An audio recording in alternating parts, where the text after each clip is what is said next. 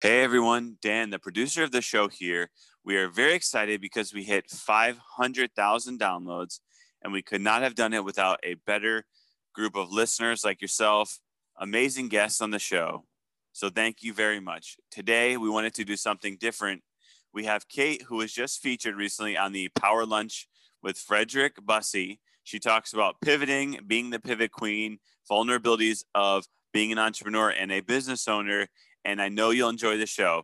Please, if you can help us out, rate, review, subscribe, and share this with a friend. I am now excited to introduce my guest. And Kate, I'm going to do you the honor of introducing yourself, but I want to read your bio because it speaks to what you're up to. I can give you the option. I didn't give you this option. Yeah, you can do that. Yeah. Okay, so I want to read your bio because you did send it to me, and I think that it's very cool, a very cool story, and we're going to get into that a little bit more. But Kate is a serial entrepreneur, an international speaker, and a mom of two amazing boys. She has been called the Pivot Queen. She started her first business with $20 and grew it into $1 million in 1 year, over $15 million in online sales to date. Next, she ventured into the spa business in order to help others who suffered from skin conditions like herself. She started with one treatment room, moved on to 2 locations, and she has won the Inc. 500 list twice. She was born on the beautiful island of Camiguin, all right, Camiguin, Philippines. And she always dreamt of one day being able to provide jobs to her fellow Filipinos and promoting Camiguin, which is why she founded the boutique hotel brand Ventana sa Paraíso. Funny story, she drew the structure on a napkin, and luckily it came out amazing. Plus, she was able to manage this business 100% remote from another country due to having the most amazing staff. She says she's realized through all of this that she has such a passion for creating amazing brands that inspire people and make them feel special. Today, her focus is on IBH Media. She started by wanting to inspire more women to live their dreams of entrepreneurship with the podcast called Inspired by Her with Kate Hancock. She's been named as one of the 100 most influential Filipina in the world and a young entrepreneur to watch in 2017, a Woman of the Year nominee for Orange County Business Journal of Business and Excellence Award. She is an awesome, awesome young lady, and I'm so excited to have her today as our guest for Power Lunch, Ms. Kate Hancock. Fredrick, thank you. Thank you so much. That kind of it gives me an imposter syndrome listening to that bio. Well, it's all true. So it's funny when you hear things about yourself, it sounds like, did I really do that? And you probably left some stuff off in there. You probably got way more amazing things. So I want to dive right in. Sure. You were born on the island of Camiguin in Philippines. What was that like for you as an experience? How did that shape you as a person and as an entrepreneur even now? Okay, so I grew up in this tiny island. I actually grew up in a family business. My grandmother started this recipe. It's a dessert recipe. And I remember she started just making it a dozen. And now my aunt, which is my mom's sister, scale it into an enterprise. So they now have 300 employees. So I saw that, that growth of just working together. I was a product of a slave labor, I call it.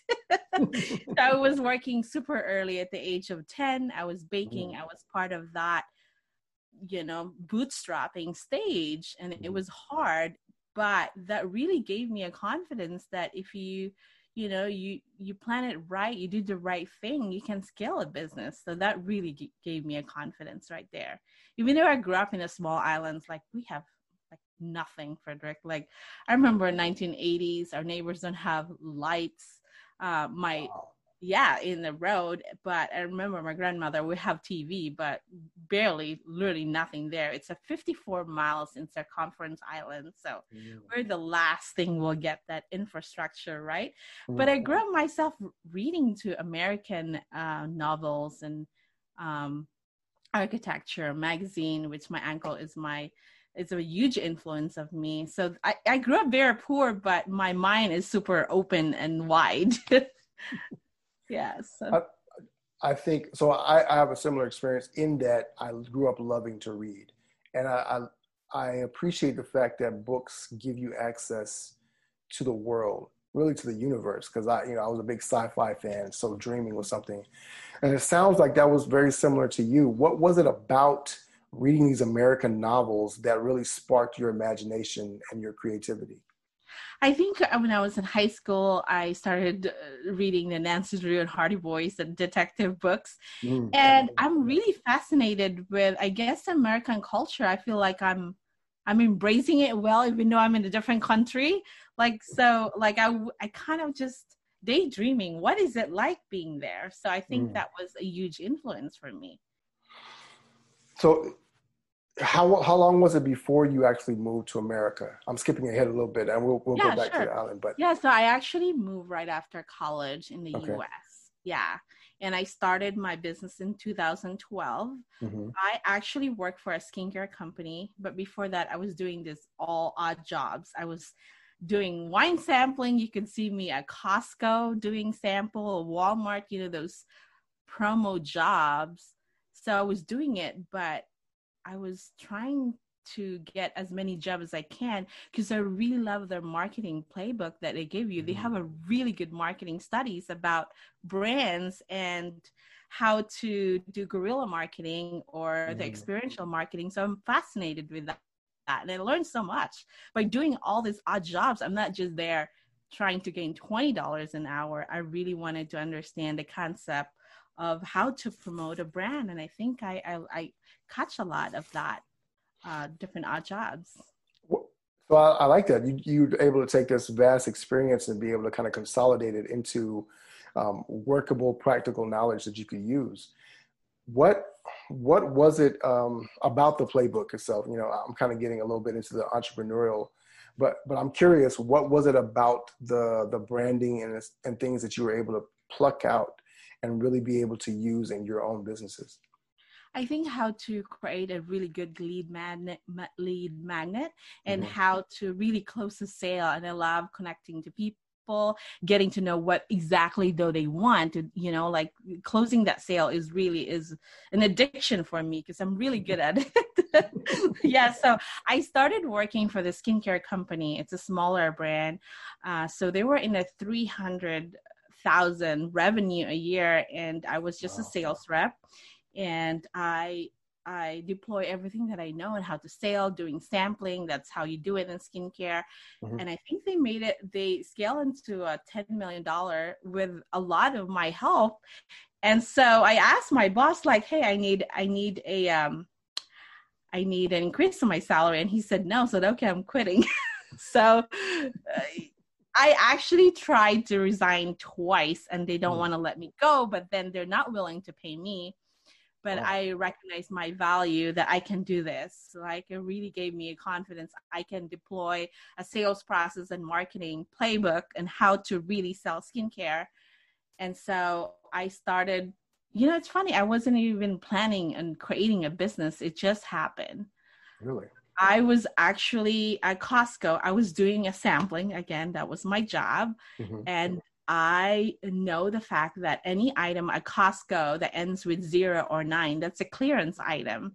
So I started listing it on Amazon. That was my first day. So I bought a $20 of a box and packaging tape, and I started fulfilling orders online, and that was the start. Wow. Yeah. It literally was an accident almost that you kind of stumbled into. But yes. I love I love that your mindset was still, what can I do with this? How could I take this and repurpose this and create something of more value out of it? Do you feel like that was something that you kind of gained from your upbringing, watching your family build a business? Absolutely. Yeah, that really helps me a lot. Like, again, that gave me a lot of confidence in being the company that I'm involved with. They scale so much and I put so much strategy in there and they're loving it, right? They're like, oh my God, you know so much more than me. Like, I don't even know that I know all these things, right? But my boss, he was really appreciative and he really molded me to like think bigger. And I'm very grateful for that, even though they're not willing to pay me for my talent. So talk about that a little bit, how your boss was able to kind of shape your mindset to think bigger. Because when we talk about leadership, a lot of times we think about a boss as just somebody who just tells you what to do and you follow instructions, right? But he actually, you're giving him credit for molding you into an earlier version of the mogul that you're becoming, right? How was he able to do that? Was it through verbal encouragement? Was it through visualization? What was the process that kind of looked like for you? Okay, so he was the vice president of a company. He's younger than his brother. And so I'm telling him what I'm doing. And he said, like, actually so much. And so he actually coached me what his boss coached him because he made so much mistakes, right?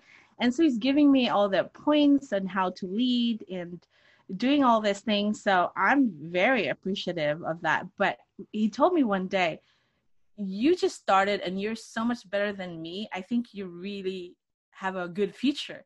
And that really stuck into my brain. And that really super gave me that confident boost. It just takes only that one person that will really give that to you, and you give it all. And I think I gave it all. And after this day, I would still text him like, hey, this is what I've done. And he would respond like, I know you're going to do something big. So I'm so grateful. That's awesome. That's awesome. It really speaks to the power of coaching, but also the power of great leaders to turn around and empower those who they're leading. So you're taking this $20 and you put it online and things start to take off. Take us through that journey, what that was like in that first year as you were starting to realize that this thing you had stumbled upon by accident, this idea was really starting to grow into something much, much bigger than you ever thought. All right. So I get really obsessed. I get really addicted to it. I don't even want to waste a second of brushing my hair. That's not a priority to me. Wow. I'm seeing the algorithm and data, and every second I'm making $50, $30 with not having capital. And so it's like, who's going to give me this opportunity of making this much money, right? So my eyes glued in that computer. I don't want to blink because I don't want to waste that opportunity. So it was such an exciting time. It was chaotic. I was messy. I don't really know what I was doing. Like I'm in this garage packing and shipping and listing, and I get really addicted to it. I would look for other stores. I would go to Nordstrom Rack.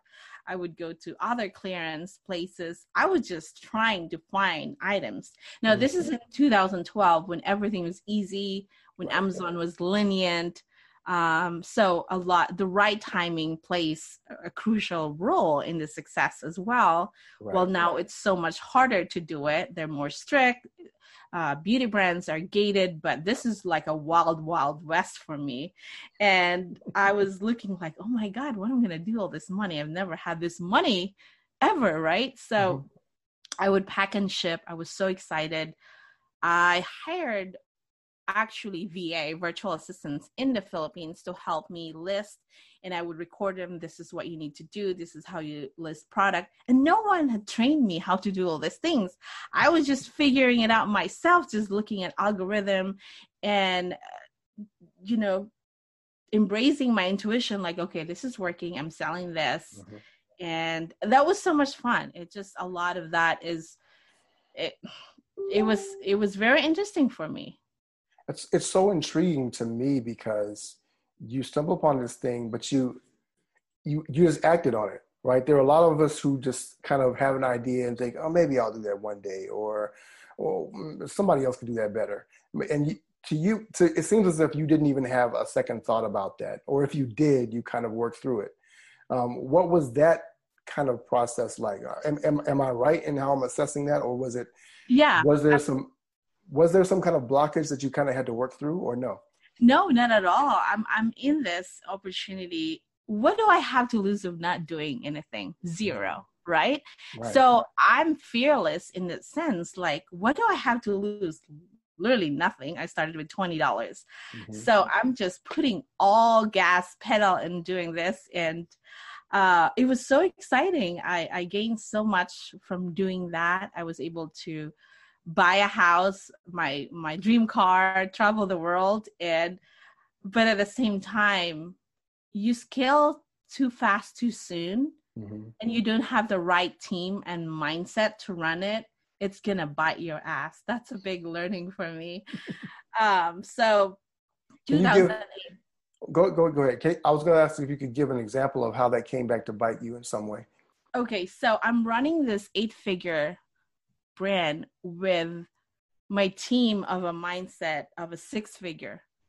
It's gonna eat you alive. So when you scale from 6-figure or 8-figure business, you need to have a team that has an 8-figure mindset to run that thing. You have a system. I don't have system in place. I was just running it in the garage because I was being cheap. Right. I don't know what I was doing. And I have one team that doing logistics. All my team are in the US. I mean, in the Philippines as a virtual assistant. So in order for you to scale the right way, you need to have the right mindset and team going in that growth stage. So what were some of the lessons that you learned in that you had to do personally to grow as a leader, to grow your team? Because you mentioned having your team have an 8-figure mindset. It seemed like you had to make that shift as well. What was that like for you? It was the control thing in the beginning. You want to do it all. You want to earn as much money as you can because you're so, you just want it all. And that's terrible. When you want to control everything, you're only going to be good as your hand can reach. Right. And it's very typical for a solo entrepreneur. I understand that you have to do all of it in the beginning, but when you're in an 8-figure business, you have to get rid of that mindset or it's going to crumble at some point. Right. So I actually learned that in Harvard Business School. I was like, oh my God, I'm doing everything wrong. Well, that's interesting. So you actually did enroll in business school. What point was that? It was a short course through the Entrepreneurs Organization. It's a 5-day learning journey of being an entrepreneur.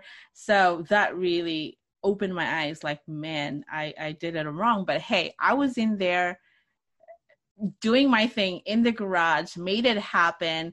But in 2018, Amazon actually suspended my account. So I lost that business again. Wow. Yes. So this is a day before my wedding. We are flying to the Philippines to get married, and Amazon suspend my account. And that really teaches me how not to be dependent in one source. And, you don't want to build a house in a rented land. That's what I learned, right? If your business rely on Amazon, that's actually Amazon's business. If your traffic source is from Facebook, then that's Mark's business. So I learned that I can't rely into, other people's source. It has to be mine. So I need to build my email list. I need to own the real estate. And that's what I learned from that disaster. So one of the happiest days of your life, the day before you have the most devastating news that you've ever had in your career. How did you bounce back from that? You talked about the lessons that you learned, but what was that process like for you to pick yourself up? You're now starting a family. You have a husband. What is that like? It was terrible. It was probably the most depressing moments of my life. Like I had it good in the last 6 years, and I suffered from I literally hid under the sheets for 3 months. My husband helped me get through it. It was very hard. It's hard for you to swallow. You can't see the light. It took me a while, but I think 3 months is the maximum for me to be sad about it. I talked to a lot of my friends. I really tried to get support from people that are entrepreneurs, so that really helps me. But at the end of the day, it's up to you how you're going to stand up and face the new challenge, right? Like they can give you the best advice, but it's up to you when you're going to stop that mystery that you're dealing with. So for me, COVID to me is nothing. I've already done that storm. This is nothing to me. At least this one, I can see the data that this is happening. That one is like abrupt stop, and that's very difficult. I think that's awesome. A great way of framing or reframing your perspective about things.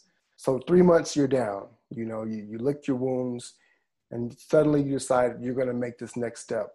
How long after that was it before you started to launch your next idea? And take us through that process, what that was like for you?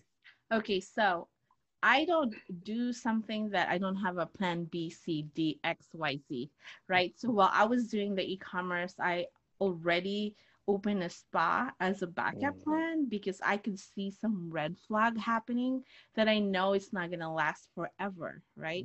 So that's already going on while the main business shut down. So Right. I think, yeah, 2 years before the shutdown, I already have it going with a facial center, OC Facial Center. So that was the plan B for me. So it's like, again, you can't just rely on one traffic source. So you had the one treatment room that you had opened up in the spa. And so you decided to expand.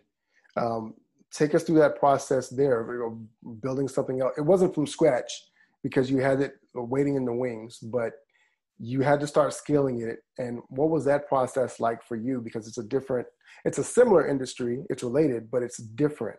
So, because you went from online, you almost did the reverse. A lot of people go from physical to online. You went from online to physical. What was that process like for you? And how did you have to think differently about the business and maybe even about your own leadership skills? Well, before my e-commerce, I worked for the Estee Lauder company selling makeup. So that I know how it is to close, to maximize the sale over one client. So that really, that was easy for me. This is a whole new game, right? And I tap into this business where I know nothing about on how to run a spa. I just Google pretty much everything and put it together, put pieces together. I think the key for you to dominate a local business is you really need to learn how to storytell of your story. I think that was a big key for me. Get as much as support to your local community, whether it's a Facebook groups. I utilize that a lot. And again, hiring the right people to run your company. So I was really not there. I was an absentee owner while running a spa. So that really helps. So I think you really need to deploy a good marketing playbook into running a local business to be successful. So I scaled that, one treatment room into 2 brick and mortar store. And so where were these located? This is in Orange County. Okay. So when you're building these out, can we dive into that a little bit? Absolutely. I love talking about storytelling because a lot of entrepreneurs kind of neglect this part. A lot of businesses, really huge companies, struggle with this part of storytelling because they think it's about just pushing the product.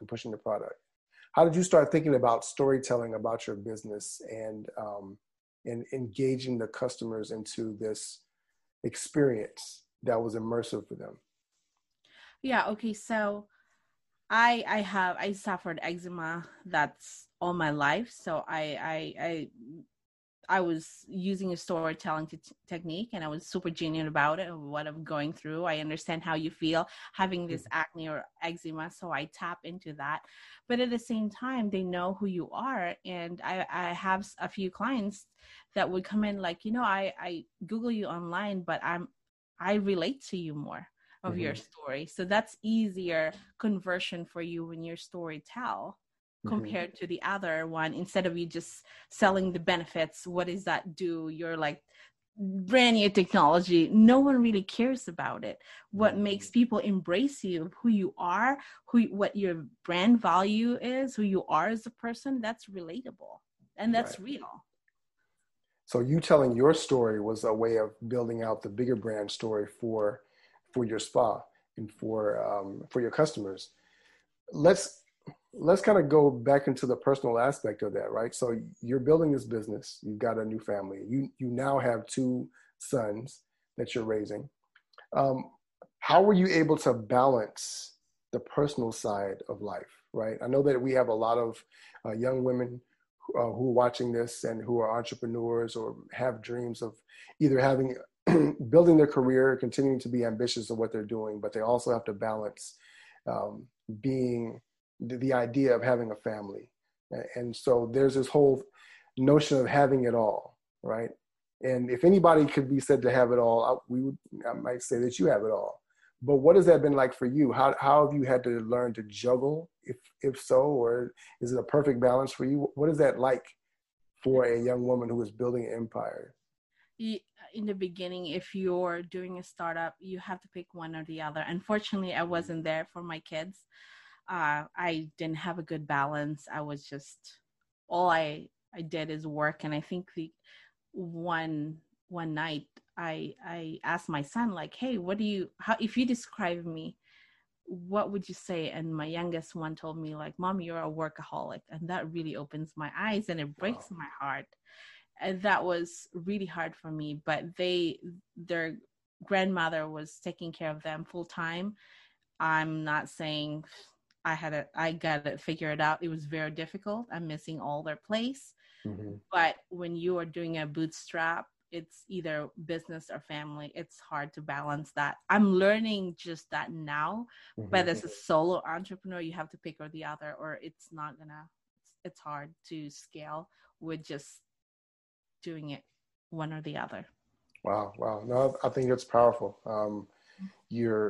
I appreciate you being honest with us, because a lot of people will pretend like, oh, you have to learn about work-life balance and you know how to juggle things. But there's a really real aspect to it. And I think a lot of people, especially with COVID, who maybe they had a career and now they're working from home, or they had an idea of starting a business. They have a job, they're working from home, but they're starting a business and they realize, oh wait, I've got kids that now I have to help through school and I've got to parent them in this space. So that can be a real thing. And so I appreciate your perspective on that. But you didn't stop there, because you started the spa brand and then you pivoted. You're literally called the Pivot Queen, and I can see because you pivoted again into another business. Tell us what that was like. And I think this one is the one that you started from scratch, from a napkin. From drawing on a napkin? Yes. So tell us about that. So I was running the spa, and again, I think being a visionary, you're just not excited into like creating one thing. I'm like ADD by nature, right? Like I have to do different things at one time, right, or else you will get bored. So I bought this land a while back, and I told my team, my VAs that I utilized for my e-commerce store, hey, I really wanted to have one tiki hat just for me to, a place for me to relax. And, that's my thing, right? Just mm-hmm. one tiki hat. So I started doing that. And even it took them like, I think 8 months to a year. If I was there, I would be done it in like 30 days, because that's just how I do things. Right. So I started listing it on Airbnb, and I was booked 6 months in advance. I keep on declining guests. Wow. I was like, the data seems really good in this one. Right. So it's like, okay, so I get really excited about it. So underneath that tiki hat, I build another room underneath it. And then I'm booked again.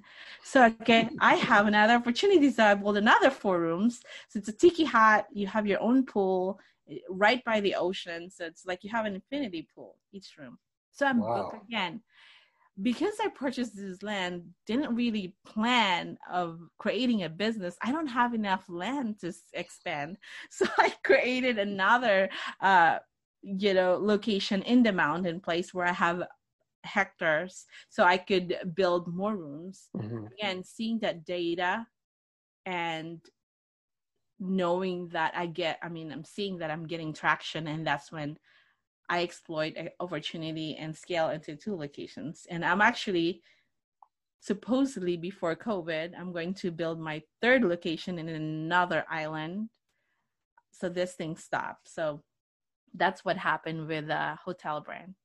That's amazing. And it's funny to me because I'm sensing a theme, and the theme in your life is that it's not always that you're planning out this perfect plan for what you're going to do. It's just that you're prepared to pivot, right? You had the spa room, So there was an opportunity for you to grow that when the Amazon business went down. You had the tiki hut and the land when you decided you wanted to do something else. And so the opportunity is there. You're able to exploit opportunities because you're prepared for opportunities. Does it talk about a little bit about the mindset that it takes to have that? Because a lot of people will go all in on one thing and just, this is going to last forever. And then when it blows up or something else happens, that they're not ready. Can you talk about how you have cultivated a mindset of being prepared for the next thing? I think the key for me is I always start small, whether it's a $20 or a one treatment room. And once I get attraction, then I put full gas on it. So that's my experimenting stage. See what's out there. It's like fishing rod. Like, is there a bait? Okay, I get fish. Then there's a lot of fish in that area, right? And that's when I keep on doing, maybe use a bigger boat to grab all that fish. So that's how I run business or create a business. And I tell that to everyone, just start small. Because if you have all this plan, sometimes I think you overthink things. And the more you follow all this plan, I think that's just for me, it takes so much of your time rethinking and strategizing rather than you testing the market. Do you really have the market? Do people really want your product or services? Right. Then that's a way better data than you just analyzing all the time. So I love that. I think that's amazing that you talk about experimenting and starting small. So the risk is so low that even if you fail, one, there's you don't lose that much, right? $20 is not much to lose. But the other thing is that there's not a lot of damage to your ego that you have to overcome, right? So it sounds like you say, okay, well, I can brush that off, or it didn't work, or whatever. You don't take it personally because $20 is not, or this little thing over here is not a big investment of yourself into that whole process. Does that sound right? Yeah, absolutely. Yeah, I start small, and I guess that's my family influence too, by starting small and then go big. Yeah, that I think that's always my strategy. And like, again, once I get traction and data is there, then do full gas. So let's talk a little bit about being a woman entrepreneur. You're a leader of several different brands now. You have also, again, pivoted to another thing that you are focused on with IBH Media. I want to talk a little bit about that as well, but I also want to talk about the fact that as a woman entrepreneur, you have to deal with certain pressures or perceptions of who you are and what you're doing. Can you talk about how you had to navigate that?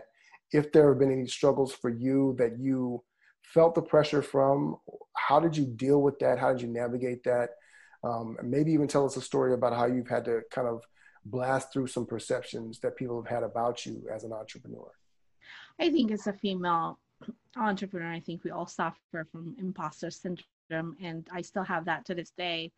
And even when you're reading my bio, like, did I really did that? Like, I'm embarrassed, right? Like, we have this perfection trap in our head that, we're not good enough, even though we've done things that, is that really me? I still question myself. And so you don't like to put yourself out there, because even me running this podcast, like, I would rather be behind the scene. I feel like I'm not the right person to be up front. I should not be talking because I don't sound too smart. It's just too much in your head, that negativity in your head. Right, I'm slowly reminding myself to get rid of that. But still, it's very hard, and I still suffer from that. But I think I'm getting better, but it's still come up. The imposter syndrome is really hard to get rid. Well, I think you're showing your sons, first of all, that you can do it, that whether you're a woman or a man, it doesn't matter, that as long as you've got your mindset fixed on one particular thing and you have a strategy down that's proven successful, you have a proven track record. I always think it's interesting that no matter how much we do, we always have imposter syndrome going forward because we're stepping into this new space. So it's really interesting that you're doing that. And you have, as you said, now IVH Media, which you have a podcast, Inspire Her. Inspired by her, yes. Inspired by her, with Kate Hancock. Talk a little bit about the podcast and what the media company means to you and what you're trying to accomplish, what you are going to accomplish with this. Okay, so our big, hairy, audacious goal for IBH Media is to inspire 1 billion people from all over the world. That's massive, right? Like, hey, that's why it's big, hairy, audacious goal. Might as well go big, go home. So by sharing people's entrepreneurs' journey, triumphs, and failures and success, I think that's our main goal. So now we are it's crazy. We started April 1 and we ranked number 3 in Asia. Wow. Yeah, it's such an honor. We were behind Tim Ferriss and Gary Vee, and then me. It's like, I'm the only Filipina in that entrepreneur category. And so we started it because we have nothing else to do in this quarantine. Like, why don't we just start a podcast? And literally, we launched an ebook on how to launch a podcast in 48 hours, and we did it in 2 days. And my friend, like, how did you do that? Like, you just do it. Like, don't wait. Like, the more you kind of overthink things, nothing's going to happen. Right. Yes, so that is our main goal. And so now we are trying to really market it heavily in Asia. I think there's a lot of opportunity out there. It's easier to acquire customer. The cost of customer acquisition is nothing. So it's easier to create a brand for me. And that's why how I built that brand remotely, it's so much easier and it's fun because I could get 10 million views from doing it from my home, right? Wow. Doing that content. So that really, again, gave me so much, inspiration. Like, I can do this thing. I can create a brand, and with a hotel brand in the Philippines, Bintana sa Paraiso, I would love that to be a public trade company in Asia. That's my big, hairy, audacious goal. So I would like to have a brand that's IPO in my lifetime. That's my goal. Something tells me you're going to achieve that goal, and probably sooner than you think. Probably. And we got a couple of comments too. Some people who've been following along and loving your story. Tamara Rashid, Tamara has a bunch of comments down here. She said, Kate, I think you show so much humility and that you don't need the ego to carry what you do. You're so action focused. That's really amazing. So she's really affirming what you're saying. I think it's so awesome as well. Your story is so inspiring. And you said that your goal now is to inspire 1 billion people. As you look over the horizon, what's next for you in terms of growth, potential, obstacles, things that you're just working through? And what do you see taking your career next? Fredrick, I've already traveled places that I wanted to go. I've already explored things on my wish list. So I think right now I'm super clear with my purpose in life. I just want to help people. I don't need a lot of material things. It doesn't make you happy. I'm super clear with my purpose and like hiring Filipinos. That's my give back to my community. Because coming out from an island, nothing, like I was able to do this. I was tap into leveraging and connecting people that does amazing thing. I mean, I'm so happy and excited for that. Just, having that community of really supportive and embracing to you, and being a female Filipina. I mean, I don't have a good grammar, to be honest with you. I wish I do have a good English grammar. I'm terrible at it, but you don't have to be perfect. I think you just don't have to know everything. I think leveraging of hiring the best people that they're good at, or focusing into things that you love doing, and delegate that stuff that you hate to do. Right? Like, I think, but I'm super clear with my purpose. I just want to inspire people. And every day I would get messages from LinkedIn, from Filipinos that I'm inspiring them. Look, that's my purpose in life. I'm happy and fulfilled. Whether I know one day I can IPO that, but I'm not into the money thing. Yes, it's there, but I think inspiring to me is fulfilling than anything. I love that. I love that. What would you leave with, as we're getting towards wrapping up now, what would you leave with an entrepreneur who's maybe, they're just starting out, or maybe they've bumped over that 6-figure mark, right? And they're eyeing $1 million, they're eyeing $10 million, but it's tough right now, maybe. And the future is murky as it is for a lot of people. What would you tell them to inspire them to keep moving them forward and to keep chasing and pursuing and building their dream? Okay. At this time, if you don't have a startup, I would recommend to buy existing business. There's a lot of opportunity, but make sure you do it ethically.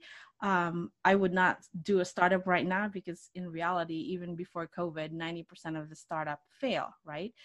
I would acquire a business that already has an existing brand recognition, instant sale, and scale it. If you don't know how to scale it, hire someone to help you out. I think the risk of buying a business startup is so terrible. 49% doesn't have any market demand. 29% of the startup run out of money. So I would say buy an existing business that are successful. Look at their finances and make sure. What I look for personally is I look for a business that has a minimum revenue of $1 million with at least $400K of profit. That's what I look for. And I look for a business that's not evolving constantly. That's a risk for me. That's what I would recommend. No, I think that's great advice. It's very practical advice. I've been looking into investing in existing businesses as well for a while, just kind of educating myself in that whole process because, for a number of different reasons, but I love what you said, right? Because and again, it plays right into your strategy, your MO. You want to minimize the risk. You want to, go in with the upside already built in. And so I love that. I love that. That's how you think. And I appreciate you sharing that with us.